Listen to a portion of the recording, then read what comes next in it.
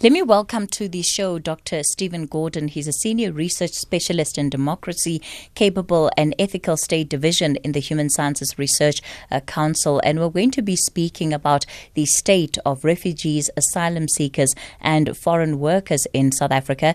Dr. Gordon, good morning to you. Good morning to you, and thank you for speaking on such an important issue. On Sunday, of course, we marked International Refugee Day, and I think it provides a moment for the world to reflect on the state of refugees, not just globally, but for countries like South Africa to ask themselves very deep questions about the extent to which we have been honoring some of the international obligations that we have committed to when it comes to the protection of the rights of refugees, asylum seekers, and foreign workers. Perhaps your own reflections on where we are as a country. Now, absolutely, you raise an important point. The COVID-19 pandemic, which occupied much of 2020, hit refugees particularly hard. And we saw across the globe a rise in anti-refugee rhetoric from many political leaders.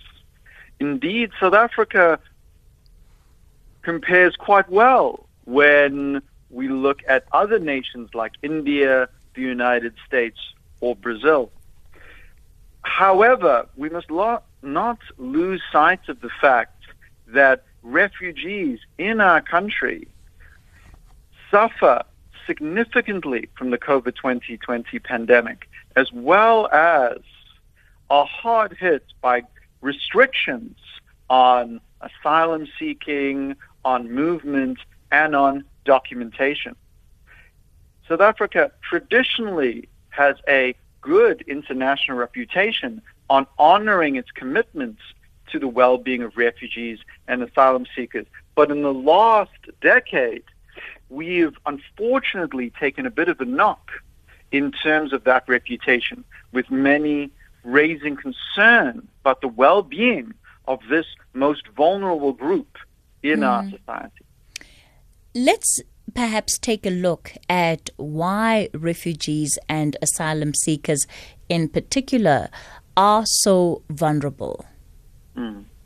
One of the reasons that this group is very vulnerable is the widespread negative stereotypes that attach themselves to this group. We did a study in 2019, and we asked people about various stereotypes about refugees, and we found that many people viewed refugees as violent, as dishonest, and as job stealers. And of course, there is no empirical evidence to justify this view, this negative stereotyping about refugees. Indeed, many refugees are simply people trying to rebuild their lives after traumatic experiences in their country of origin. And this level of demonization creates a lot of problems for refugees in South Africa as they try and set up their lives and try and rebuild after what they went through in their country of origin. Sure, go ahead, Dr. Gordon. Honestly, one of the main issues that confront South Africa is the issue of refugee integration.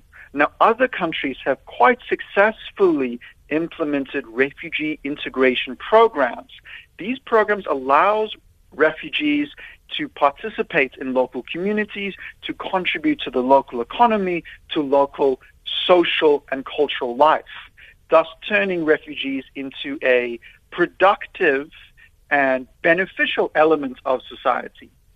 Now, while all countries have not been successful at this, there have been some notable failures, there's definitely enough good models that we can draw on to build our own successful refugee integration program. Currently, very little is done on this issue, and it does make refugees very vulnerable across a range of parameters.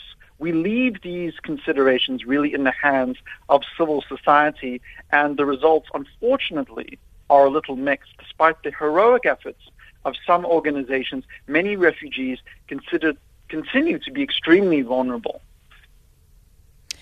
One of the things that we often hear, and especially in South Africa, when we are having a conversation about refugees and asylum seekers, there seems to not be a lot of empathy about the reasons why these individuals may have fled their homes.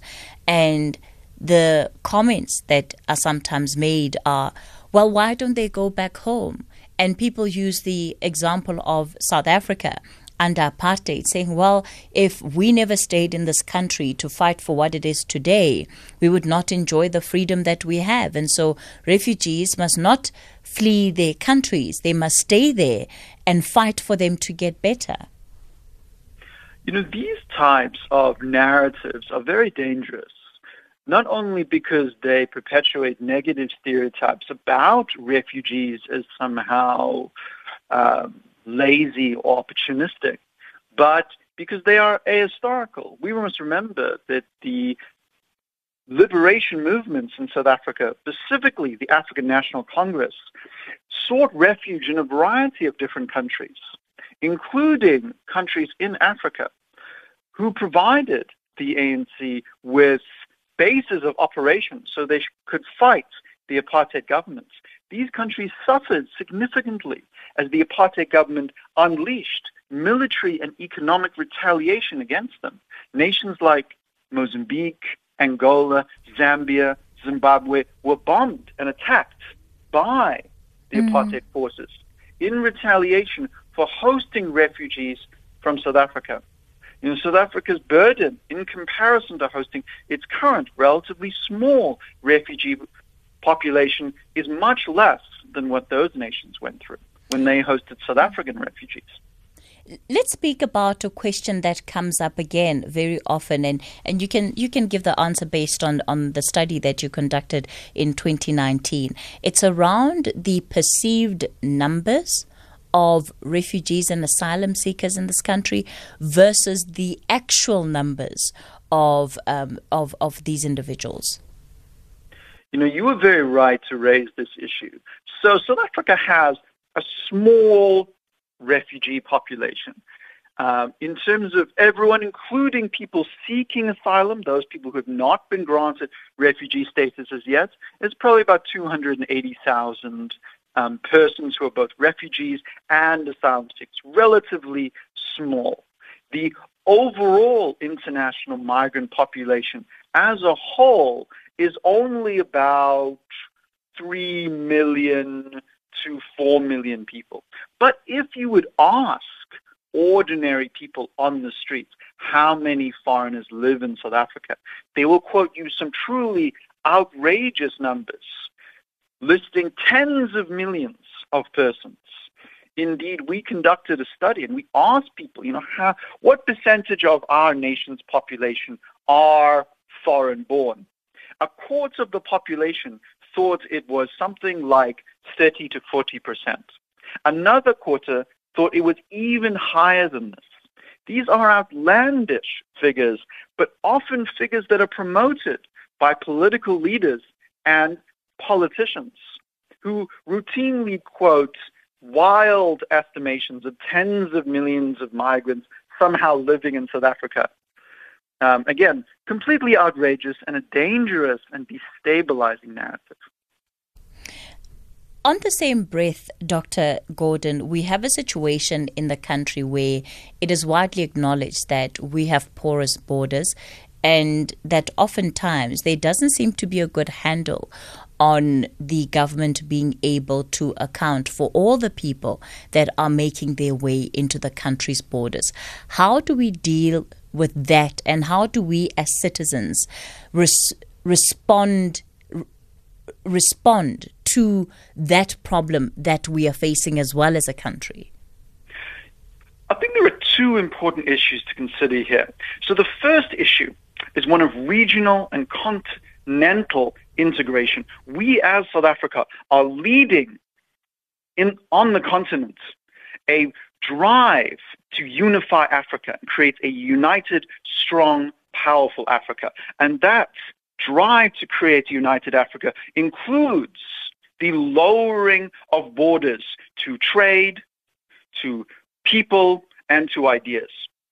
That's what regional integration means. So we are leading on creating that Africa Renaissance, that Pan-African vision. So we as a nation must realize that we are moving towards a situation where we will see a lot of cross-border migration. And rather than viewing this as a threat, we should accept, as the Pan-African movement does, that this will be a benefit from both an economic and a cultural perspective. Of course, secondly, there should be regular border control and an appropriate and measured response. We should not over-fear cross-border migration, but there should be a level of control as goods and people move across the border. South Africa needs to embrace smart, equitable policies on immigration. We have a lot of very good proposals currently under debate.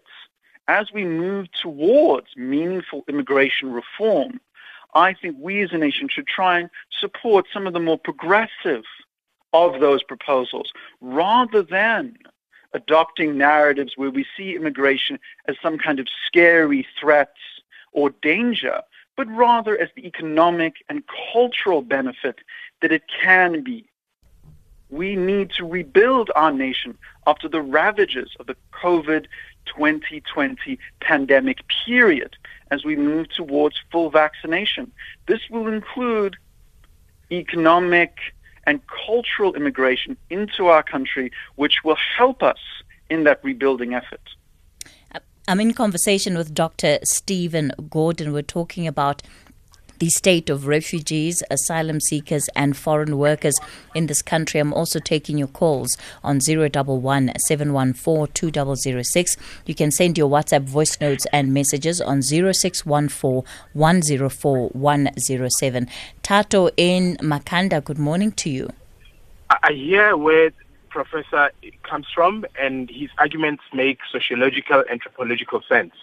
But I want Professor to remove himself from the four walls of the academic building. And I want him to put himself in the situation of 19 million people who live on the dole, 19 million people who live on social grants, who are part of this welfare state that we live in. Nigeria got its independence 50 years ago or 70 years ago. I'm not so sure if it's our responsibility to look after and to encourage countries that are war-ridden to move their people into our country. I just think we are not helping African countries take responsibility. People must take responsibility for the development of their country. And I think this argument that we are looking at the issue from a xenophobic sense, I think that I'm very critical of academics at WISA, at WITS, and everywhere else who are promoting, and migratory studies, who are promoting this idea that we're xenophobic. Put yourself in the shoes of the 19 million people who have nothing, who come out of apartheid, who come out of colonialism in South Africa. I'm not so sure if regional integration is the solution at this point in time for South Africa. I think we need to give that thought. Okay, Tato, don't leave in case Dr. Gordon wants to engage further with you. Dr. Gordon? Oh, of course, yes. So it is a very common narrative in South Africa, the welfare drain narrative, where immigration is seen as a drain on our large and extensive welfare state. Similar narratives are not only seen in South Africa. It's not just a South African thing. We see this particularly strongly in Europe, where racist white-wing political parties use the black or brown or Muslim threat to European welfare states as a justification for strong border control. Now, in the South African case, when we look at the data, what do we find? We find that the vast majority of foreign nationals are not on social grants. The vast majority of foreign nationals are engaged in economic activity. That economic activity generates taxes. Those taxes help pay for social grants. In fact, one of the things that South Africa could do to boost its fiscal stability and ability to pay for social grants is to encourage more. Tato, just hang on. Tato, just hang on, let him finish. Yep, Okay. so that was it. Yes. This is actually based on World Bank and OECD studies which were conducted recently. So we must, there's often a lot of rumors, though, that immigrants somehow appear out of nowhere and acquire, houses and social grants, but very little actual evidence that this is taking place. Okay, Tato? You're not honest. Go to townships, South African townships, compare that World Bank study, okay, to what's happening on the ground. Go read what people have written in their theses and find out how some of these movements, like the Islamic movements, how they find plaza shops, Bangladeshi, Pakistani, and that type of thing, and the type of products they bring into our people, and as to whether some of those are really plain text. I think your research is not honest. You are not completely honest. You are basing your study at a very, very middle class level, at a very academic level, where you're not reaching out to what's actually happening on the ground in South African townships. Okay. I think you need to revisit your study. Okay, Tato in Makanda, thanks for that call. KG in Bloemfontein, good morning, KG. Thank you very much for taking my call, Katie. You see, this issue of migration is very complex. Because now, the question that your guest must help us to answer, why is it that other countries, we take, for example, simple Botswana. Botswana will not accept me to go there and sell sweets in the street and say, I'm bringing value to the economy of Botswana. But they will accept somebody who is a specialist in his field, who brings something special that they don't have there in Botswana. Number one. Number two, just a short while, I think a few years back, our neighbor here, Namibia, could not accept the Methodist Church of Southern Africa, the women's Manyano, to go and hold their annual general conference in Windhoek. They wanted working visas from all the people who were going to participate in that conference. And those people were just going to a conference to participate and come back. But that government of Namibia viewed that participating in a conference as a form of work.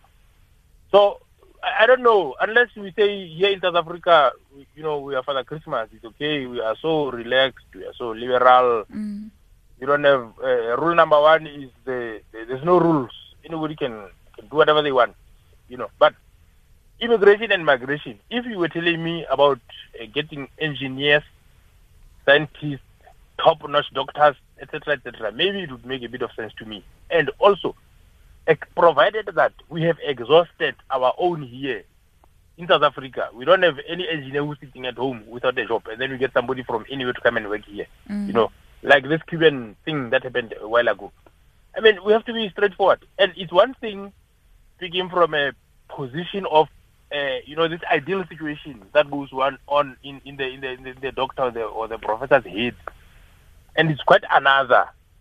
The situation on the ground, you go to our towns, you go to our cities. There's a lot of our girls, young ladies who have been trafficked. I don't know if that is also considered economic activity, who are taken, held in captivity, and sold, as sex slaves.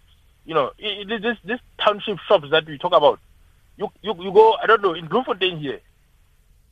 Those people themselves, the Bangladeshis themselves, operate some sort of slavery because they bring people from Bangladesh. They keep them there in the shops. One person is owning maybe 20, 30, 40 shops, And the money is, I don't know, as to the paying of the tax to SARS.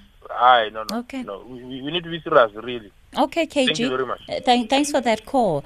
And Dr. Gordon, I think the perspective that is coming through from our listeners is one that says our experience as South Africans in our communities is different from what the research often finds. And I'm sure it's not the first time that you're hearing something like this. Yeah, so our research at the Human Science Research Council involves going into communities, speaking to people, hearing their thoughts on a variety of issues, including immigration. And so these comments about, the economic, social, and sexual depravity of immigrants is something I've heard many times in the 10 years that I have been studying this issue. So, of course, this is not surprising. I think it's very easy to take a zero-sum approach to the issue of migration, to think that there are maybe only 6 million jobs in South Africa. So if someone gets a job, it means that someone else has not got that job, because there's only a limited number of jobs, and there can't be more jobs than 6 million. But let me tell you, there can be more than 6 million jobs. We can create more economic growth by working together and expanding the economy and creating more businesses and creating more jobs. The view that there's only a limited number of jobs, there's only a limited number of economic activity that can possibly take place in our country, that's not a view of development. That's not a view of growth. We need to try and rethink that viewpoint. Secondly, I would also say that we can always find, individuals, this person I heard about did this wrong thing, therefore all people who are like this are bad. This Bangladeshi person was rude to me, therefore all Bangladeshi people are rude. That kind of thinking, unfortunately, is not productive and leads to some very harmful behavior. Using that kind of negative group stereotypes is what has placed South Africa in a very, very difficult position throughout their whole history. We are trying to overcome centuries of racism and prejudice, and it's perfectly understandable that that is a very difficult journey. But we must remember that the racism of our past has a bearing on the current state of our future. One of the findings that we come across again and again in our study is that people who dislike foreigners also tend to dislike other race groups. Sure. And this is true not just of white South Africans, but it's true of other race groups, colored South Africans, Indian South Africans, and black South Africans. All right. So we must remember that. Sorry? Dr. Gordon, I've completely run out of time for this interview. I'm so sorry. Right. I'm going to have to leave it there with you for this morning. Dr. Stephen Gordon, let me take you to the latest 11 o'clock news.